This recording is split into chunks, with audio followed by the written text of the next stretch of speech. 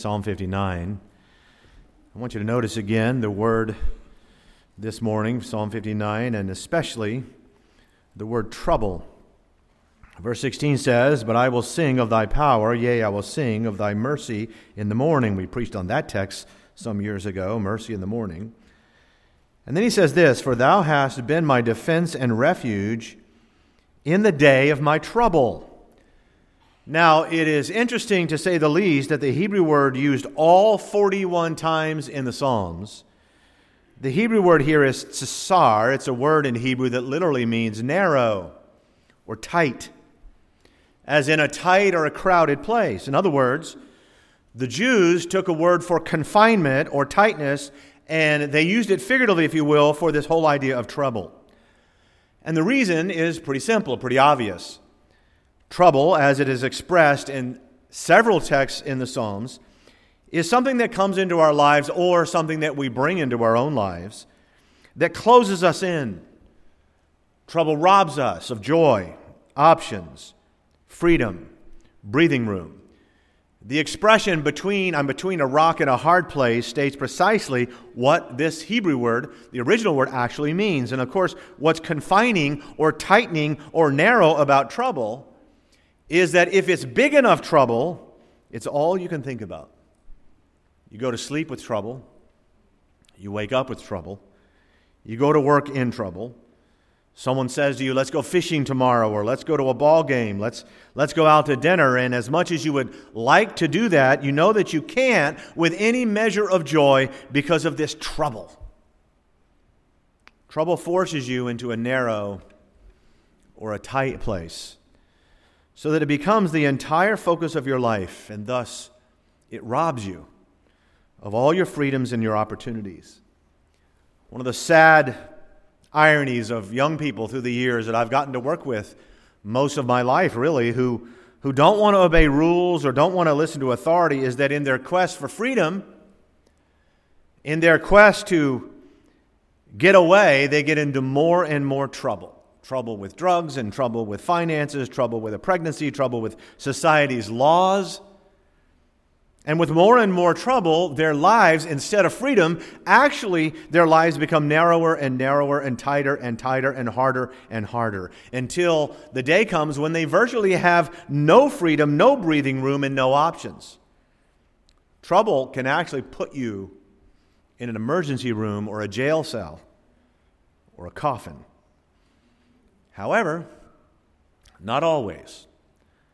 Not all trouble is the result of rebellion or foolishness, and not all trouble robs us of our freedom or our joy, because sometimes when trouble is approached biblically and with faith, it is simply a tight place that makes us stronger and, yes, happier to the glory of God.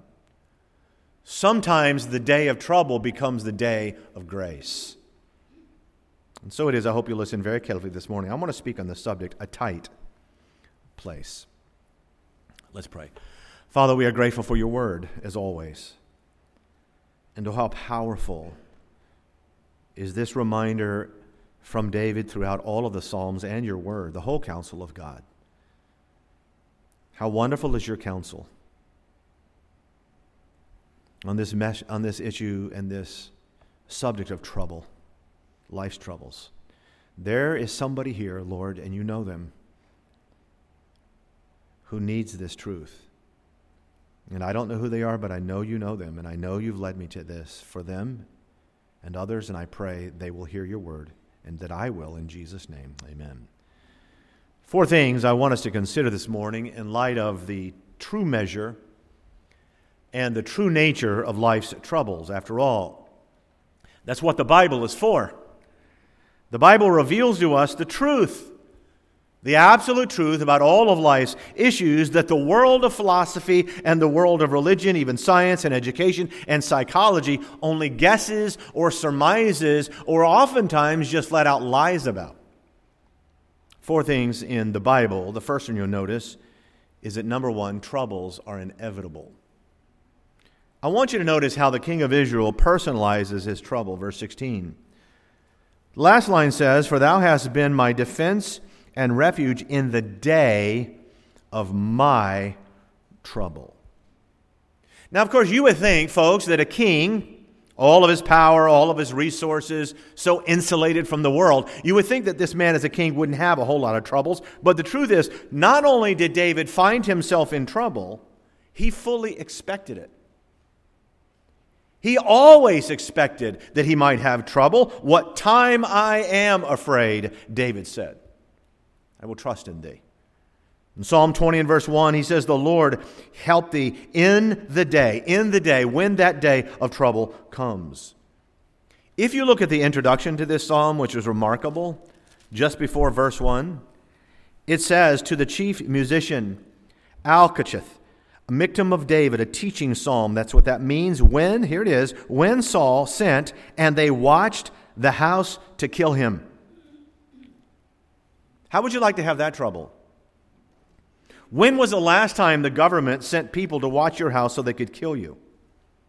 David knew this. He knew what all of us should know, even for a man who was the anointed of God. Trouble's inevitable. For David, sometimes in a psalm, you'll read it and you'll notice he is writing and he's praying while he's in trouble. The cave of Adullam, the palace of Nathan, it was his fault. The city of Ziklag, and sometimes David cries out from the very presence of that trouble. Other times, when he's not in immediate trouble, he still predicts it. He knows that troubles are undeniable, inescapable, and universal, meaning that there's always going to be a certain amount of trouble for no other reason than just simply living in this world. It was Job who said, man is of few days and full of trouble. Think about that metric. Think about his math. We only live a few days, but we have a lot of trouble. Man is of few days and full of trouble. Well, who in this room is going to deny that? People have heart trouble, financial troubles, troubled marriages, times of trouble, double trouble, trouble with tribbles. That one's back there for those guys. I remember as a boy, whenever I'd leave the house, my mom would say, Jimmy, stay out of trouble. And when I got home, my dad would say, here comes trouble. And when I was at school, the teacher would say, your middle name is Trouble. When I was at 12 years old, a song came out called Bridge Over Troubled Waters. And my Aunt Minnie said, Jimmy, you're the water. It's not just me, because all of us in this room have been in and out of trouble, whether it's of your own doing or not. Job also said this in Job 5 and verse 7. He said, man is born unto trouble as the sparks fly upward. What did he mean? You've seen a campfire in those days, in Job's days. Campfires were every night, every day. And you would sit there and watch them. Heat rises and the sparks would go up with the heat. It's natural. It's normal. It happens every single time. And Job said, that's the way trouble is. It's natural. It's normal. You may remember Murphy's Law. Air Force Captain Edward Murphy was an engineer for the Air Force, and he was conducting these experiments on human deceleration tolerances in the 1940s. But unfortunately, his technician installed the motion sensors the wrong way, and so it led to his very famous quote. He said, if there's a wrong way to do something, that sergeant will find it. It was later revised to, if something can go wrong, it will. Murphy's Law. As one man put it, if something can't go wrong, it will anyway. And poor Mr. Murphy, through all these years, he's had scores of other so-called laws attached to his name that he never wrote. Murphy's Law number 31 says, matter will be damaged in direct proportion to its value. In other words, the chance of buttered bread falling to the ground butter side down is in direct proportion to the value of the carpet that's on the ground. That's one of his laws. Murphy's Law number 14, you will never find a lost article until you've finally replaced it. Oh man, that's so true. If everything is going well, you've obviously overlooked something, and it goes on and on. I remember I saw a bumper sticker once that said, Murphy was an optimist. Man, somebody hurt that guy, I can tell you that right now. But it's who troubles. And as David says, the day of trouble will most certainly come. Those of you who follow golf, you understand that there are, all over every golf course, there are these designated things called hazards. And they're like rivers and they're lakes and creeks. There's bunkers filled with sand. Those are hazards. They're called sand traps. What's a trap? It's a place that narrows your options, puts you in a tight place. They even put hazards on putt-putt courses, little windmills and evil clowns and things like that. Hazards are basically trouble, and you expect it. They put them there. I was playing golf with Barry one time over here, and he was standing on the tee getting ready to hit his drive. And off in the distance, there was this mother rabbit talking to her little baby bunnies. You could tell the mother was talking to them, saying, "Now, kids, this is a fairway.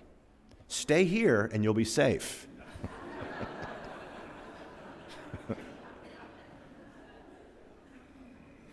But golf course architects put hazards.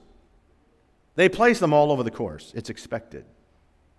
And in life, you ought to expect trouble, because it's a broken world, and therefore it's inevitable. The second thing I want you to notice, number 2, is that trouble is imputable. Now, folks, please don't miss this critical Bible truth. In our text, I want you to look again, verse 9. It says, "Because of his strength will I wait upon thee, for God is my defense." And he's going to mention that defense and strength again, but he says, because of his strength.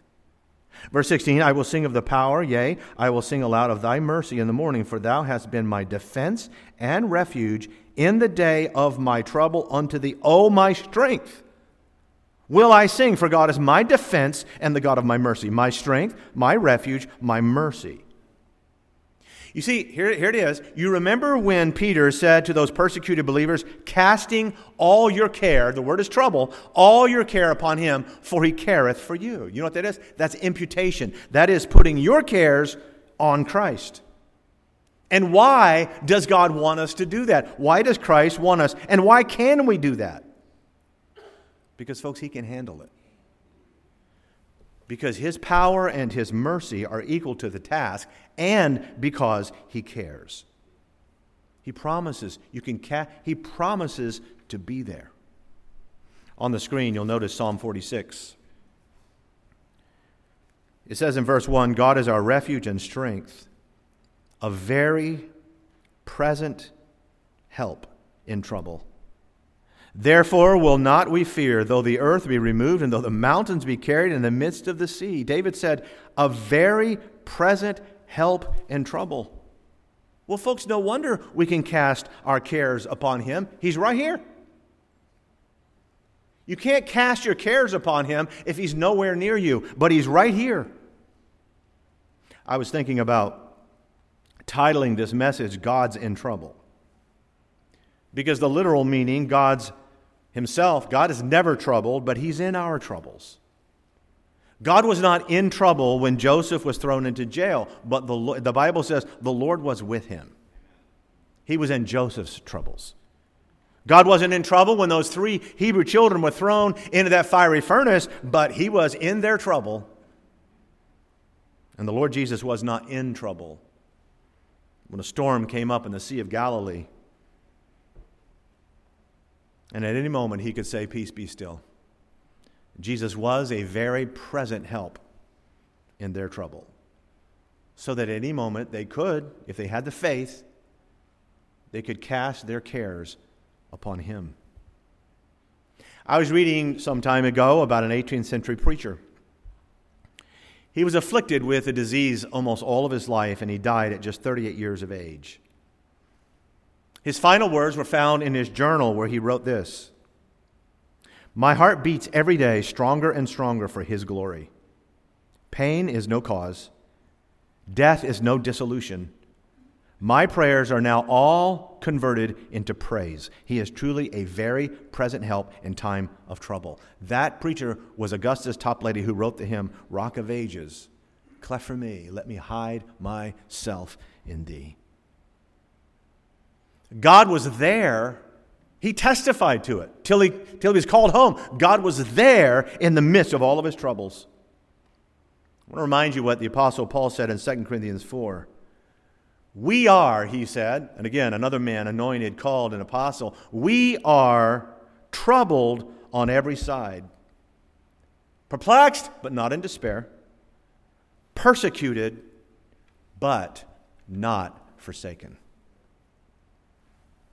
Troubled on every side, but not forsaken. Trouble's inevitable. Trouble is imputable.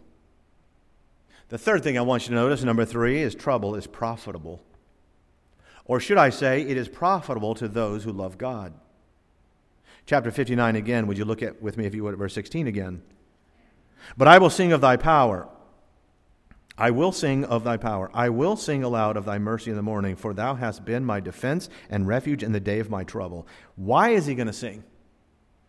He says why he's going to sing. He says why he's going to praise God. He says the reason is you've been my help in my trouble. Unto thee, verse 17, O my strength, will I sing, for God is my defense and the God of my mercy. Now think about that, folks. David is speaking here not about trouble in prospect at this point. Now he's talking about trouble in retrospect. He's talking about when he looks in the rearview mirror of trouble that's now behind him, and here's what he's doing. He's singing songs. And as you read with Andy a few moments ago, he's singing loudly. I will sing aloud of thy mercy. On your screen, you'll notice Psalm 50. Verse 15 says, and call upon me in the day of trouble. Call upon me in the day of trouble. I will deliver thee. Okay, that's the part we've been preaching on. But what's the last part say? And thou shalt glorify me. Call upon me in the day of trouble. I'll deliver you. And then you'll glorify me. Do you know that every single time a child of God is found in the day of trouble, it becomes an opportunity for God to receive glory? Every single time. In fact, verse 15 right there outlines 3 things. Number 1, call on me in the day of trouble. Number 2, I will deliver you. And then number 3, you will glorify me. I was making a visit a few years ago, and I saw something at this visit in this people's yard I hadn't seen in a while, since I was a kid, really. The people I was visiting with had a couple of banty roosters, and I know some of you in this room are starting to buy chickens and raise chickens and so forth. A banty rooster is like this little obnoxious rooster. Gets all puffed up, loud, as if it's trying to compensate for its small stature. The little roosters are loud and they were proud, and I was watching them and they were kind of annoying. And when I saw them, I was reminded of a story that Vance Havner told from his own childhood. Vance Havner was talking about the difference between a mother hen, and a banty rooster. He was born in 1901 in Hickory, North Carolina, grew up in a farm, a little place called Jugtown, one of the great, great preachers of the last generation. And Brother Havner says he was a little boy and there was a brush fire. It got out of control and it charred his entire family farm. And among all of the scenes of death and destruction, he said, was this little dead mother hen next to a tree blackened by the fire. And when the mother hen was moved, out ran 4 little baby chicks, alive, unharmed, under its mother's wings. And he said, banty roosters may have been loud and proud, but when the storm came, it was the mother hen that got all the attention and all the admiration. And in context to our text, all of the glory. You'll look on the screen, you'll notice a familiar text in Psalm 91.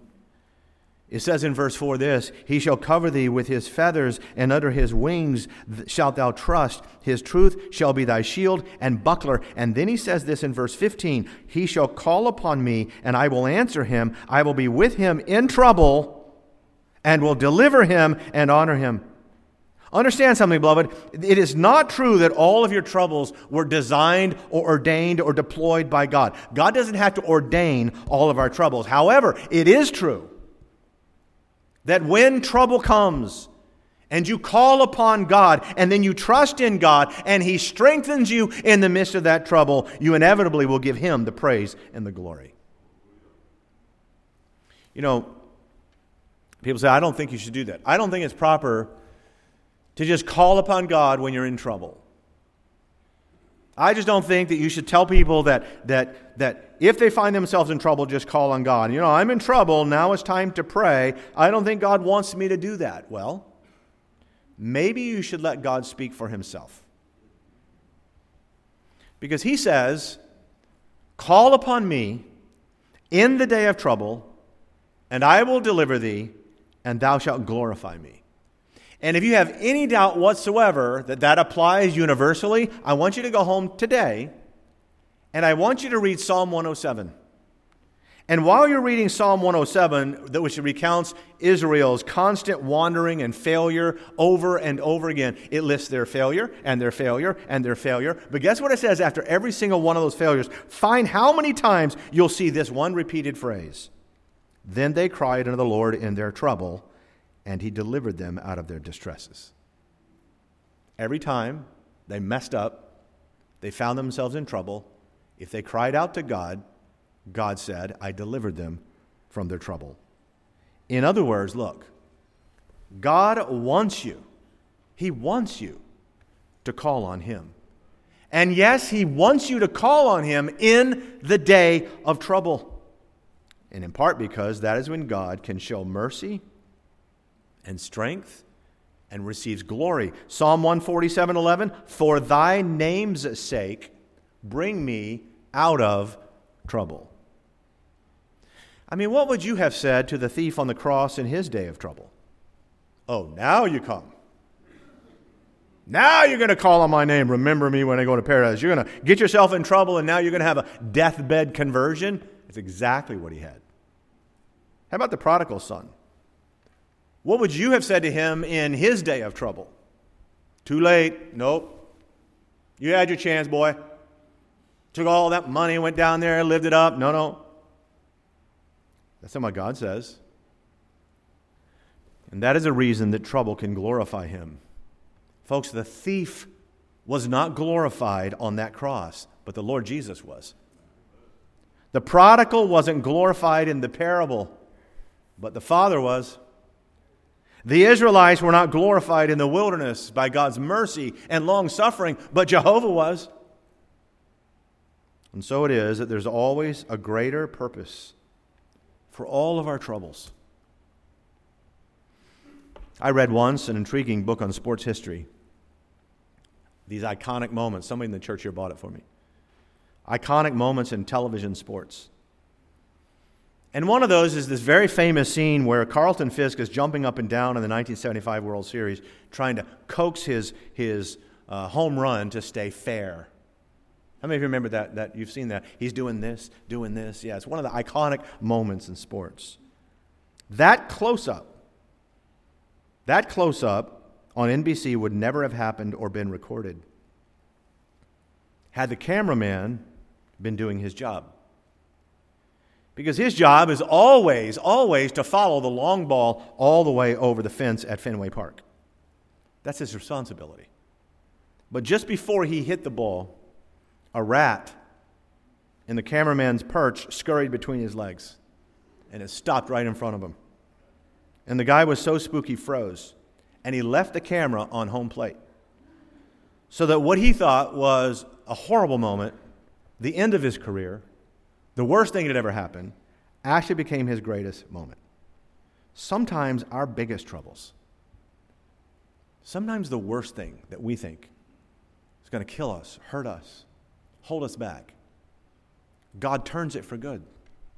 In fact, all things work together for good to them that love God. That brings us to a final truth. We said, number one, trouble is inevitable. Number two, it's imputable. Number three, it's profitable, or can be.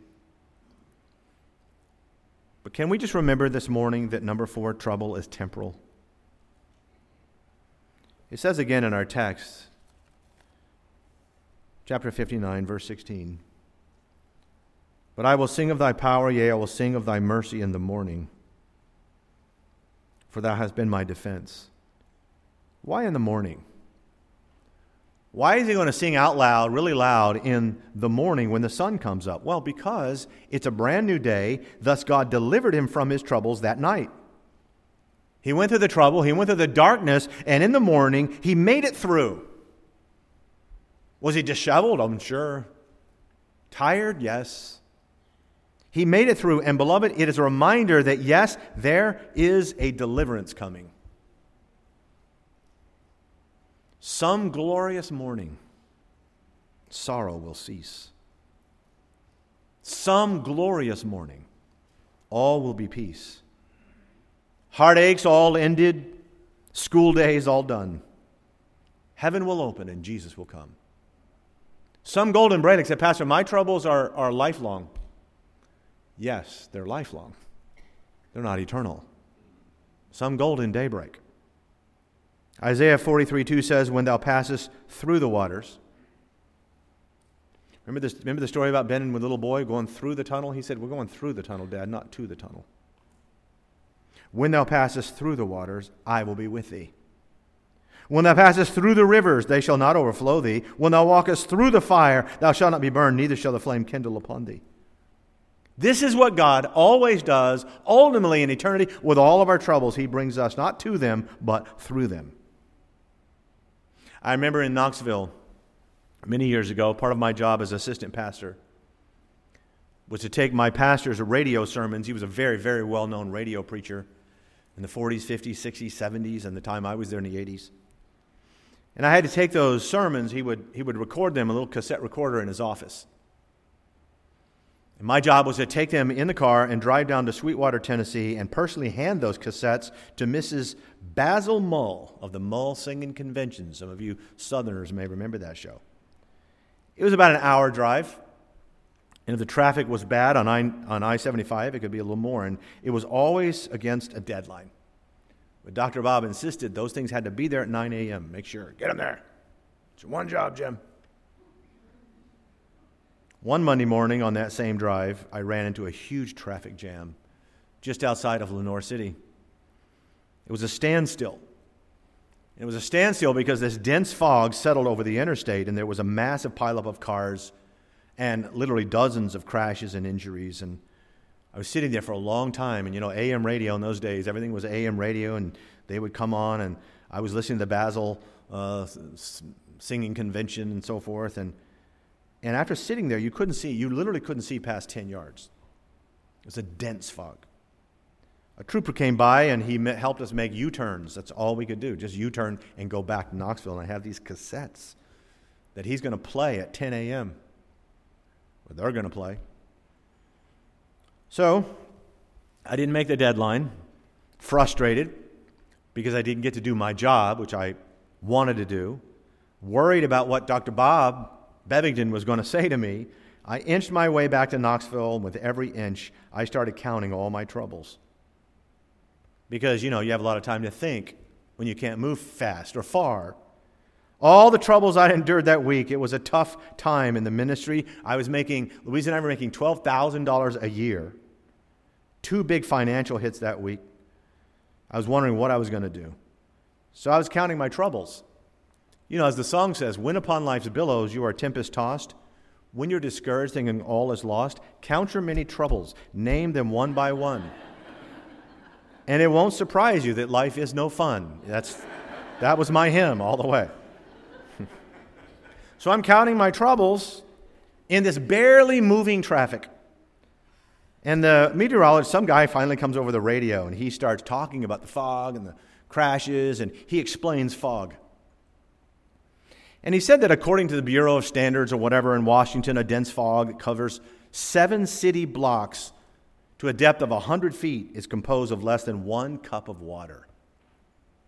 A cup of water, he said, is divided into about 60 billion tiny droplets. Those teeny tiny little droplets settle over a town or a highway, and they can blot out almost everything out of sight. And I'm listening to that. And I thought about that drive from Knoxville to Sweetwater, because I got to do that every Monday for 4 years. It's really one of the prettiest drives ever. Just rolling hills, these old silos, see Rock City signs everywhere, as you know. All of that was still there. I just couldn't see it. All that beauty, all that reminder for 1 cup of water. And I thought to myself, that's what Satan wants to do with all of our troubles. He wants to take a cup of troubles and magnify it until we're in a fog, completely clouded. Our vision is gone. Our vision is gone to the glory and the promises of God. So I started counting my blessings, beginning with, I'm not in the pileup. I didn't crash. I'm not paralyzed. And I got to tell you, by the time, because you had a lot of time now to count my blessings. And by the time I got back to the office, I wasn't in a cloud anymore. I was on a cloud, cloud 9. I was just grateful. And I walked into Brother Bob's study, knocked on his door, he invited me in. I had the sermon tapes, and I said, "Didn't make it, fog." He said, "You're awful happy about it." I said, "I'm sorry, didn't make it, fog." Satan magnifies our troubles. Jesus said to his sad, heartbroken disciples, "Let not your heart be troubled." Why? You believe in God? Believe also in me. In my Father's house are many mansions. In other words, troubles will one day be over. There's an expiration date on every single trouble that we as God's people have. One day they'll be gone. And one day we'll never be in a tight place again. I don't know what your trouble is. I don't know what troubles you found yourself in. And it could be that other people have put you into trouble. That happens. Saints suffered. Our forefathers in the faith were thrown to lions because of other people. It could be trouble that you've gotten yourself into, just like the Israelites. And God still said to them, "In the day they called to me, I delivered them from all their troubles." Glorify God in your trouble. Glorify God when He delivers you from your troubles. And some of you in this room, you're like the thief on the cross. You may be put into trouble. That very trouble, as the old saying goes, sometimes God has to put you on your back to get you to look up. That very trouble you're in may be the thing that gets you to finally call on Jesus Christ like that thief did as your Lord and Savior.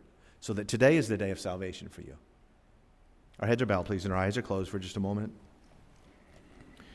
Much of a Christian's life and testimony, much of the power of his life revolves in and around the trouble he gets into. Because that's when God can show Himself mighty, and that's when you can glorify God.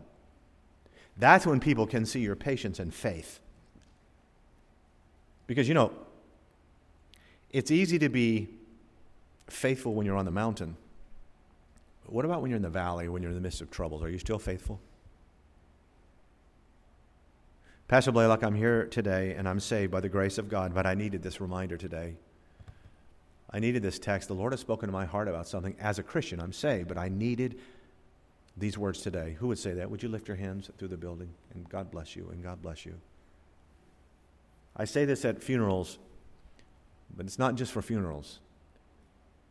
The Scripture says, "The Lord is nigh unto them that have a broken heart." He's close to you. You say, "Pastor, I don't see Him. I don't feel Him." Trust Him. Trust Him. He's a very present help in time of your trouble. Pastor Blalock, you mentioned those who might not be saved, those whose names perhaps are not written in the Lamb's Book of Life. That could be me. Yeah, maybe you're in some trouble right now, and God will use that to bring you to the cross, to Christ, to Jesus, to salvation. If you're not sure you're saved today, could we just pray for you? I won't embarrass you or come to you, but if you're not sure that you're saved, you say, "Pastor Blalock, that's me." Would you raise your hand? With heads bowed, eyes closed. Hold it up there really high till we see it. Am I right in the back? Amen. Anybody else? I'm not sure about my salvation. Hold it up until we see it. Anyone else? At home, do the same. Father, we pray you'll bless this invitation time, and we thank you, Lord, for, again, as we stated at the very beginning, for your word, your presence, your power, the truth that you have given to us, the truth about life's troubles. They are not easy. They are never welcome. But Father, thank you for the truth that we can cast our cares upon you. Thank you for the truth that one day all the troubles will be over. And I pray, God, that in so doing we will glorify you. The truth that even in and out of our troubles we can give you glory for your faithfulness and your mercy in the morning. And so, Lord, bless these who've asked for prayer, please. Some folks in this room, I'm sure, Lord, right now who need to be comforted, strengthened. As David said, strengthened. Strengthen them, Lord, please. In Jesus' name, amen. On behalf of everyone at Beacon Baptist Church, we thank you for joining us today. Our prayer is that your heart and life has been impacted through the biblical truths of this message. If you have questions or would like more information, please contact us through our website at beaconbaptistchurch.org. That's beaconbaptistchurch.org. May the Lord bless you.